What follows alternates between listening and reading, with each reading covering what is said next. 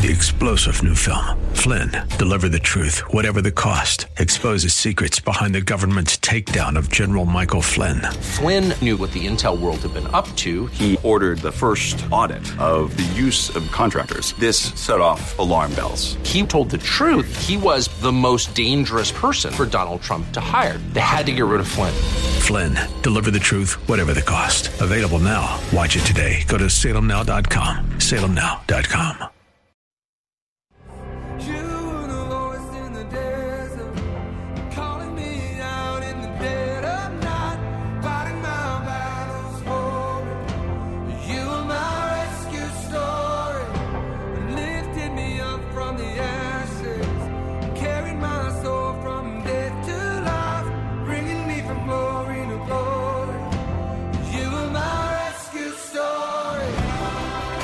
It's time for Rescuers, the show about people who change and save lives. Now, here's your host, Art Brooks. Hello, everyone, and welcome to another episode of the Rescuers Radio Show, heard every Thursday at 5:30 p.m. on Faith Talk 1360, also faithtalk1360.com. And please go to our website, rescuersradioshow.org, where you will hear all of the shows in podcast form. And this is a listener guided ministry, so you can donate through that website as well if you wish. Just look for the purple button. I have a great guest today. I'm really excited about. Have two guests, but one of them can't talk. And Dan Volko, who's an engineer, paramedic with Phoenix Fire Department and an L-12 Special Operations, along with K-9 handler and other Arizona Task Force attachments. And we're going to talk about all of that. But first, Dan, I'd like for you to kind of tell us your backstory. How did you get to this point in your life? Well, that's a loaded question after just turning 50. So there's a lot of history there. But I would say that what has brought me to the fire service started literally 45 years ago. I've visited a fire station when I was in kindergarten. Remember it like it was yesterday. I remember doing that. And it made an impact on me, and I knew that's what I wanted to do. I knew that's where I wanted to be, and I knew that's how I can make an impact in my world. Yeah. So, gosh, we have so much to unwind here with what you do. Being an engineer / paramedic with the Phoenix Fire Department is only a portion of what you do. And L-12 Special Operations. Let's unwind some of these unpack things. some of this. So L-12 is for short for Ladder 12. Okay. And if I could back up even further, that I'm humbled. Please do, yeah. I'm humbled to be here today. We got time. Yeah, I really appreciate the opportunity. The guests that you have on this program. I'm truly grateful to be here. So thank you for having me. It's all about God and Merlin. Merlin. For those listeners that can't see in the studio, which is all of you, Merlin here is he's our second guest. He's the one that can't speak, as Art mentioned. Yeah, I have there'll be a photo once we do the program. There'll be a photo on our weekly email going out. So you work on several angles of task forces and at a high level, even with the federal government. That is absolutely correct. Famously, the fire department, especially the fire department in Phoenix, we are the phone number to call when people don't know who to call. And so because of that, in our day job, I work at Ladder 12. In fact, I can see it from here from the window. You've got it all except Ghostbusters. You don't have that part. Well, we don't have that part, but we'll show up and try to figure out a problem. We're problem solvers, right? Right. And just in our day job, we respond to bad dreams, to sounds of ghosts, to obviously heart attacks, fires, everything that you would expect. Truly, in people's worst day, the fire department is there to respond. Well, and to go very deep into these things, because a lot of people have no idea. They just know what the fire trucks look like, and you're going to put out fires, but it's very detailed in everything that you're a part of. Profoundly detailed, yeah. And I don't, at the risk of being redundant or insulting, we are literally the ones to call when you don't know who to call. Yeah. And from a responder, from a person that does that every third day, and all of us that do it every day, it's a profound honor to fulfill that obligation, to help people, to meet the community, the citizens of the community, and help them on that worst day. So, I could. We don't in 30 minutes. That's hard to compact everything that we do. Well, I'll guide you through. Yeah, I'll let you know where we are time wise. But let's get going here. And special task force entities, one including structural collapse specialty. Yep. Let's talk about that. Yeah. And so this brings in the K9 unit too. Yeah, that's exactly right. So we'll bounce back and forth. So the day job is on the fire truck, like every other men and woman that serves on those red trucks. In my neighborhood, you pick up rattlesnakes. Well, we do that here too, believe it or not. That's a great service. I personally don't do it. I'm terrified of snakes, so that is not in my job description. But so that's the day part. The other part of that is because we do the special operations. That then branches off into the work we do with the federal government. Yeah. Both Merlin and I are a K9 search and rescue team. We deploy together. He can't go without me, and I can't go without him in that capacity. And that so with FEMA, as we just had a hurricane here the other day, in fact, it's still ongoing in Florida. Ongoing right now. Yeah, very, very timely conversation. Yeah. And over the years, we've seen a lot more tragedy on a national level. And FEMA, obviously, the Federal Emergency Management Agency, allows us that it is the vehicle for which responders of what they do on the day, every day. They allows us the opportunity to collect those resources and deploy them in places of need. In this case, it would be Florida this week. Yeah, and you've actually been called out to go around the country. Yeah, in some absolutely, of these, right? Absolutely. So among you and Merlin. Me and Merlin, exactly correct. So, and is it Delta? Delta's the other one. Delta's 18 months, and we can get in. She's wickedly cute, but wickedly manipulative. So Merlin's got the face for radio, and he's got the disposition to certainly. That's why I'm here too. So, but yeah, so Merlin and I, 4 years ago, we went to Hurricane Florence in North Carolina and helped those folks out on the East Coast. Obviously, that tends to be where our hurricane damage happens in that tragedy. Yeah. Obviously, you know, it's not just hurricanes, right? There's earthquakes. There is. We prepared for mudslides in Oregon. In fact, members of our team went to Oregon for those mudslides. We've gone to, obviously the World Trade Center. You know, the human created tragedies that unfortunately show up on our history. So it sounds like the theme here is anytime something goes down, you guys are there and at the ready to go in. Yeah. That's exactly right, and especially with the dogs, they very much are designed, trained, and eager to work with things that are underneath of what falls down. Yeah, I think everybody in the United States should go to the 9/11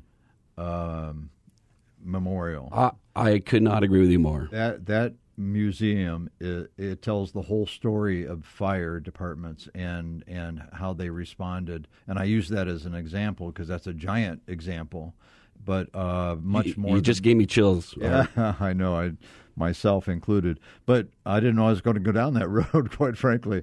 But we're talking about that level, maybe not that level, but when something is taking lives and has lives in jeopardy, yep. You're there. That's exactly right. And another really good memorial that is very poignant is the Oklahoma City. I don't know if you've ever been. I have not been there, but I've seen all the pictures and photos and all that stuff. Yeah, once again, the hairs on the back of my neck just thinking about it. Yeah.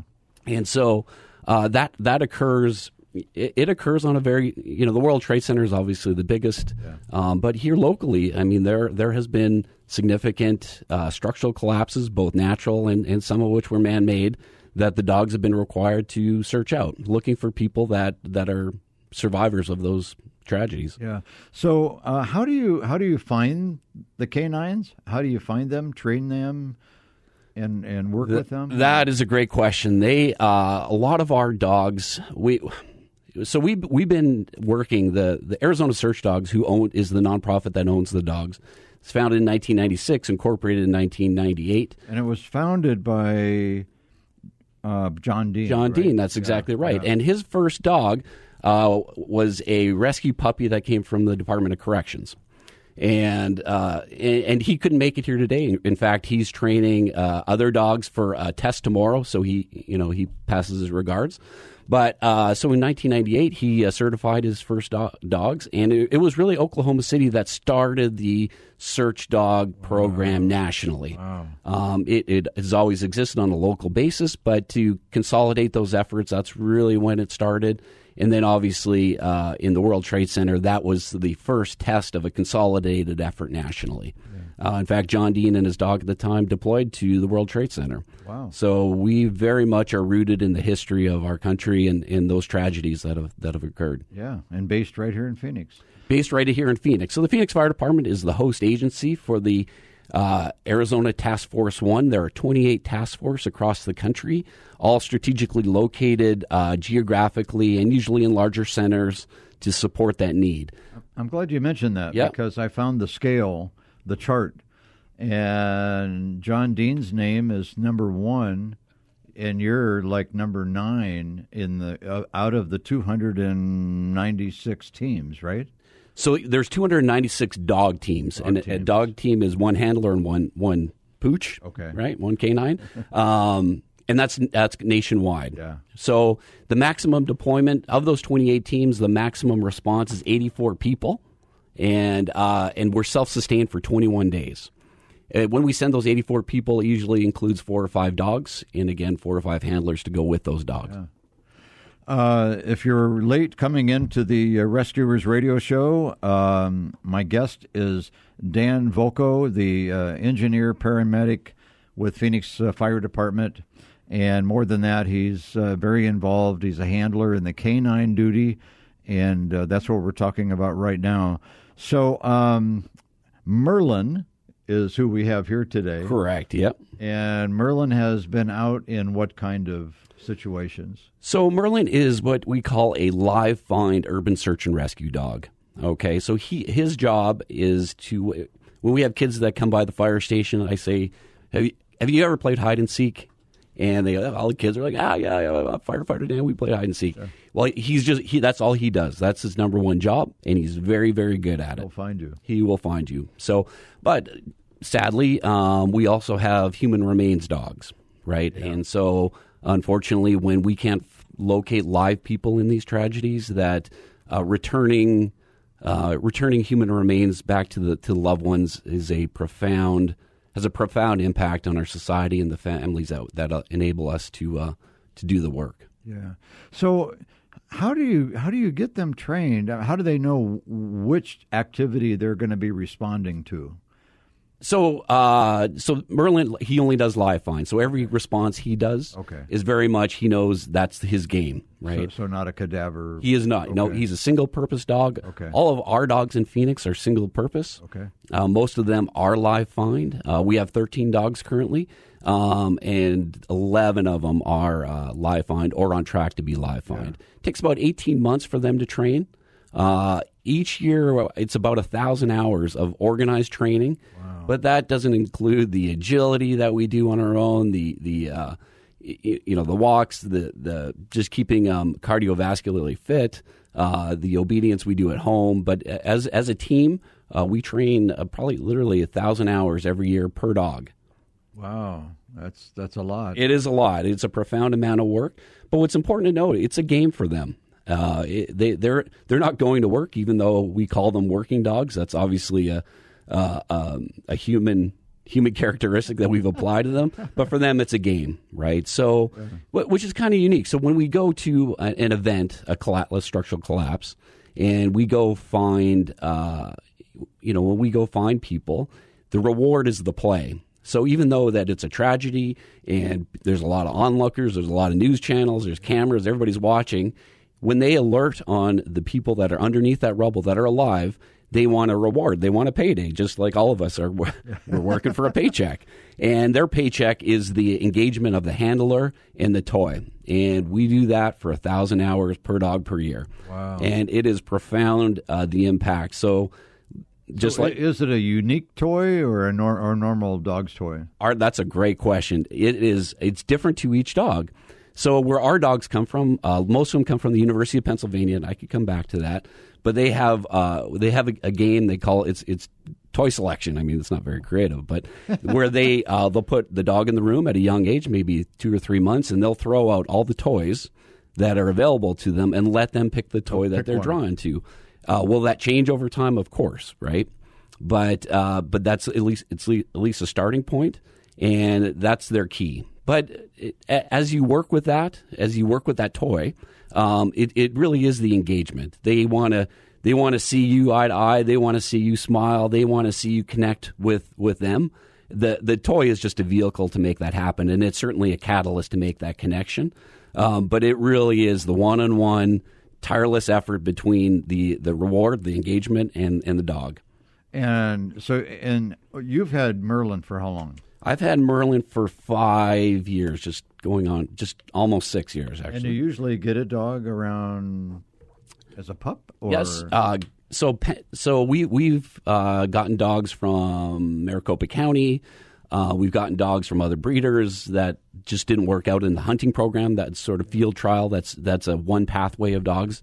Most recently, we've gone to Penn Vet Working Dog Center, which is an amazing partnership that we have. But it's the Penn Vet Working Dog Center. If you ever get a chance to look them up, Dr. Otto, she was actually a dog handler at World Trade Center. Wow. And saw a need to develop better working dogs. And so the University of Pennsylvania, on the back lot, it's not a very glamorous place, but they have taken upon themselves, and they just celebrated their 10-year anniversary, to train all working dogs. They have...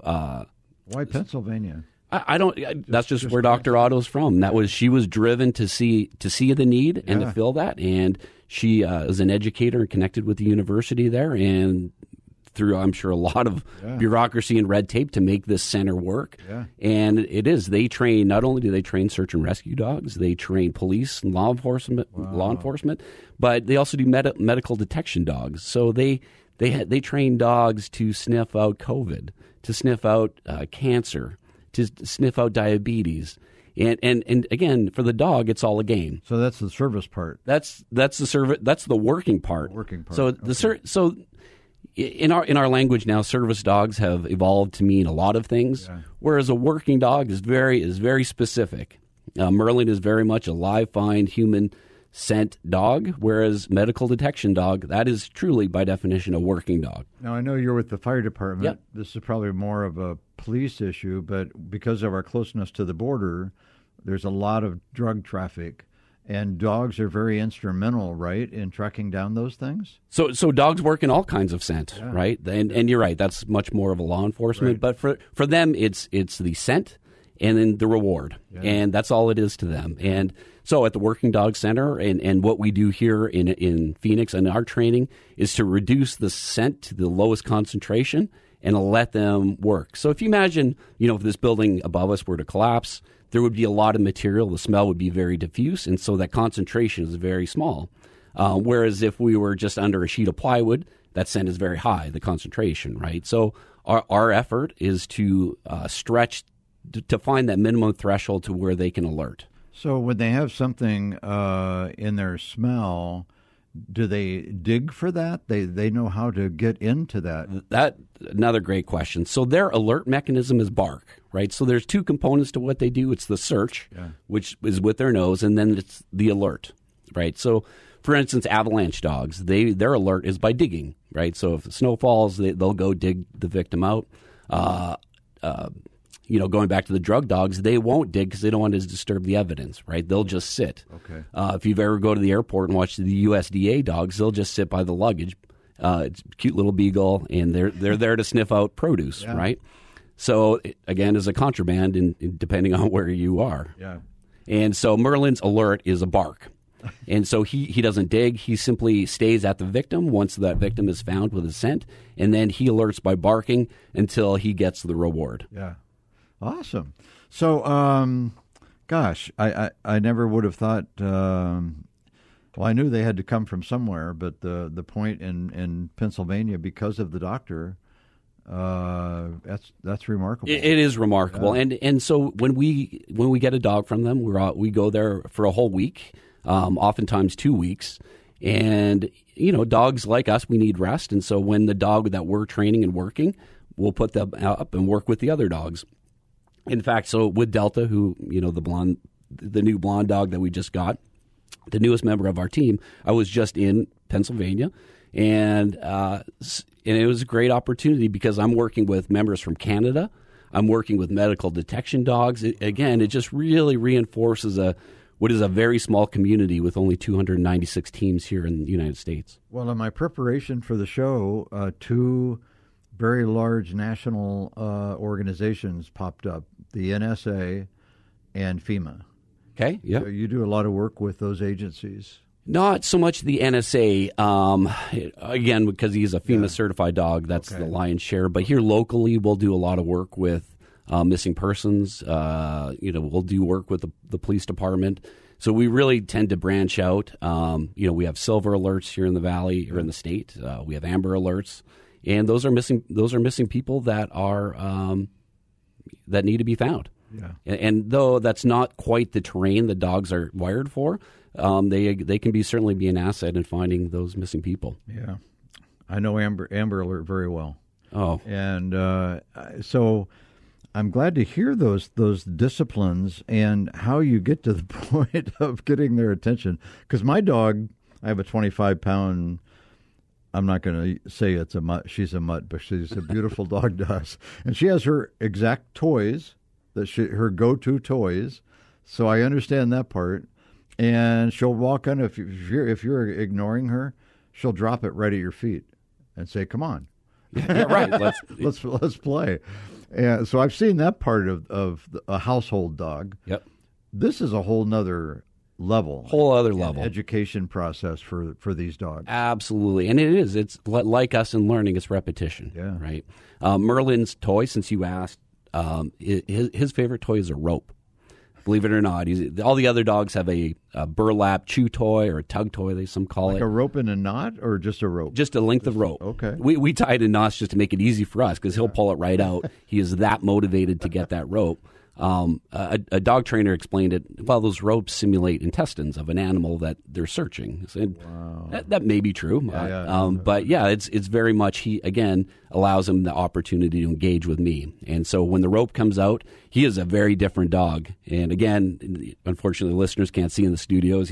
He's passed out here in the sun and just enjoying Art's company.